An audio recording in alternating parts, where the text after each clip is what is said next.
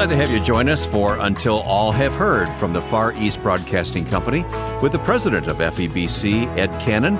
I'm Wayne Shepherd. Just a few days ago, Ed had an opportunity to sit down with Pastor Mike Fabarez. Mike is pastor of Compass Bible Church in California and has the radio program Focal Point Ministries.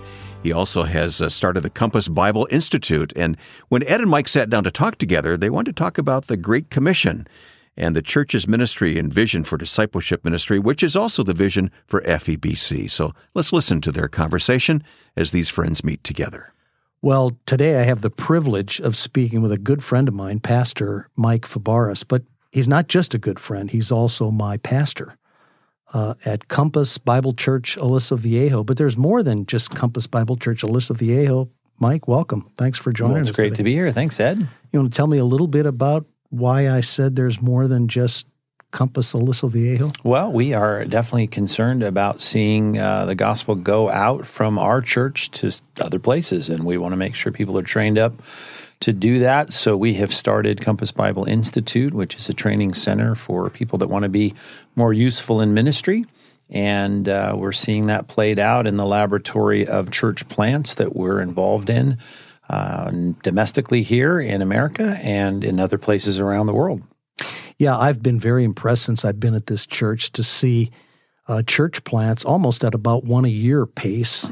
First, you started locally here in Southern California, but now you've got church plants in Idaho and in Texas. And am I missing a few? Yeah, well, we are. We're reaching out in various places. We've got. I just got out of a meeting where we're dealing with staff issues in Guatemala City and trying to get our church to the next level there. We started a church in Amman, Jordan that has gone through some difficulties there with the government. It's not an easy place to work. It's a hard place. Yeah, that was a hard place. But we've got church here locally in Tustin and Huntington Beach. We've got plans for other churches out of state, but we're excited about men and women who want to give their lives to see the gospel take root in people's hearts. And that's what we want to see. And we know one of the best ways to do that is through new churches, having churches go into communities that don't have a lot of Bible teaching churches, and to see a church that's committed to a high view of God and a high view of Scripture and really believes in the message of repentance and faith in Jesus Christ. And we want to multiply that as much as we can. Yeah. And what I see in your model is really unique. I've watched it by being in this church now for almost 10 years. You develop pastors here. They're part of the local staff in Aliso Viejo. You have mentoring capabilities over them, and they're developing, they're preaching sometimes on Sunday, they're leading ministry here in Southern California, and then you send them out. And that's not all. You have this idea to take people from this church and have them go along with the pastor to a new location to sort of form a core of the members of the new church, so it's not quite as difficult as showing up a place and trying to get everyone that's new. And I just think that is a remarkable model. Yeah, well, it's almost like you want to send a quarterback out with an entire team. Yeah. They're going to reach a community for Christ. That's the goal. And there are a lot of church plants where a guy and his wife show up with a friend or two, and they try to plant a church in a junior high. And we instead, like you said, we have guys that join our team. They learn ministry here. They do ministry with us. They get supervision and mentoring. And now with CBI, Compass Bible Institute, they get some formal training here. A lot of them have already been to school, but then we put them in a place after developing a core team around them, usually over 100 people that will go with them into these places, even out of state. I think we've got about 130 of them planned right now to go to our latest Texas plant. And that becomes the team. And if you've got some linebackers and wide receivers and running backs, it makes for a church that can take root quickly. Got a church up in Idaho, like you said, that started just a couple of years ago, and they're running about 700 on Sunday now and had over 1,000 at Easter. And there's a lot of people in that church being baptized that are testifying of their new faith in Christ. And that's what we want. We just don't want to transfer people from other churches into a Compass Bible Church. We want Compass Bible Churches to care about the lost, to be very active in evangelism, and to reach their communities with the gospel. And you know, you speak that from the pulpit every Sunday. I'm here to testify to that. Mike Fabarez is not just a preacher of the word. He's an excellent preacher of the word, but he's an encourager to be obedient to the word. He's constantly reinforcing to everyone who's sitting in that sanctuary on Sunday listening to his messages, you have to actively participate in Christianity. That's right. Go out and speak the word all the time. Evangelism, speak to your neighbors, invite them to church.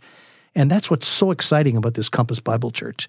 I'm very addicted to your model. Mm-hmm. Well, that's good. And let me comment on that, because how often do we hear sermons that affirm what we already know and don't expect any response to it? And Jesus said, the man who hears these words of mine and does not do them, there's some action, there's application, like a man who builds his house on the sand. Or when James says, listen, if you see the word, you look into it, you see the problem of your life and you do nothing about it, you're a hearer of the word only, you deceive yourself. And so I think a lot of people, unfortunately, don't want that kind of rattling of what does this passage require of you? What does God expect as a result of this? And as my old pastor used to say, all truth demands a response.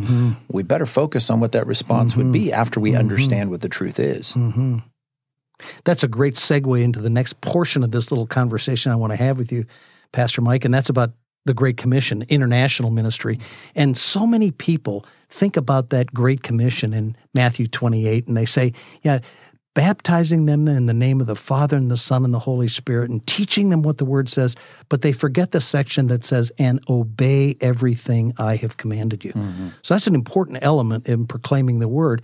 And since I mentioned the Great Commission, I know also, in addition to the church plants, in addition to the Compass Bible Institute you've started right here in Southern California, you're very active in international outreach.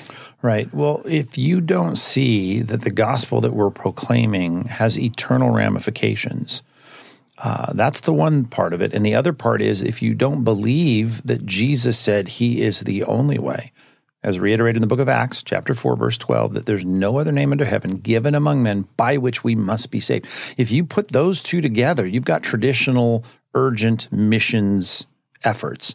You take either part of that out, and it's getting gutted in modern theology today that, number one, there's nothing at stake. If you don't believe this, there's no heaven, no hell, or there is a heaven but no hell. There's no consequence, or they'll get there some other way. They don't hear from us.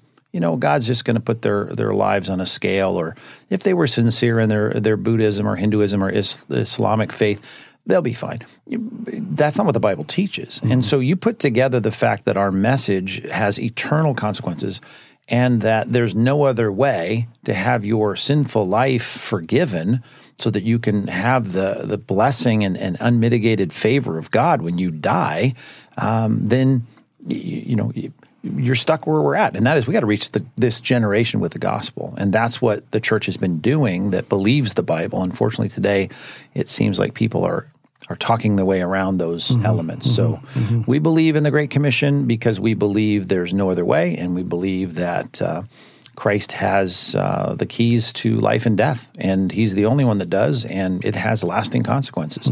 Well, Pastor Mike Fabara certainly lives that out in the way he leads this church in Southern California, but also the way he involves himself in church planning internationally and supporting the Far East Broadcasting Company, which we greatly appreciate. In a few weeks, we'll start a translated version of your sermons in the Russian-speaking countries where FEBC broadcasts. There's quite a bit of enthusiasm already from our staff and people who have heard your message as they love real, deep expository preaching from an academic perspective, and they just love your teaching. Well, so I can't wait to see what's going to happen when we put your... And if I can say, the FEBC passion to see the gospel go out through the medium of people hearing the word, and I know you've got lots of strategies to make that happen. That's key. I mean, I think about the technology, and we've talked about it before. It's like parchment and ink. Of course, it's going to be utilized as a means to reach people. Letters are going to be written, and tracts are going to be written, and the printing press is going to be used when it comes along to further the gospel. And so is radio, so is digital media, so is solar powered radios or chips and phones. These things are we need to utilize it all, and that's what I love and admire about Far East Broadcast. I think this is a critical thing. It's another example of the ingenuity of Christians who believe in the Great Commission, trying to get this message out as far and wide as possible. So keep up the good work, Ed. Well, it's not me. It's our brave staff living in places like Pakistan and China and Indonesia. But it's great to have you as our partner in that international work. Thanks again, Mike, for being with us today. My pleasure. Thanks, Ed. Ed Cannon talking with Pastor Mike Fabarez. Next week here on the podcast, we'll hear part 2 of their conversation together. But Ed has joined me live in the studio here. Mike's a great friend of this ministry, isn't he? He is, and what a brave soul to be my pastor. It's a full-time job for 3 people, I think, but he is a wonderful preacher of God's Word. I love his program, Focal Point. Yeah. I love serving under him in the church, but, I love the fact that he sees so far beyond the boundaries of his church walls. He has a number of international partners, as you heard him talking about in there, so he truly has a heart for the Great Commission. And of course, we at FEBC just love hearing people with that vision. It's what drives us, isn't it? Yeah. Jesus' words, go into all the world and preach the gospel. All right. Well, next time you'll talk with Mike again here on the podcast. Different subject, same guest, and we'll go much deeper into God's Word and the need for discipleship. Look forward to it. Thanks to our producer, Joe Carlson, here on the podcast, and I hope you'll go to our website, febc.org, to learn more about the Far East Broadcasting Company. Don't forget to pray for us. We really appreciate your prayers for our staff around the world who serve in very difficult circumstances sometimes. So keep them in your prayers, and we'll see you next time as you listen to Until All Have Heard, a production of the Far East Broadcasting Company.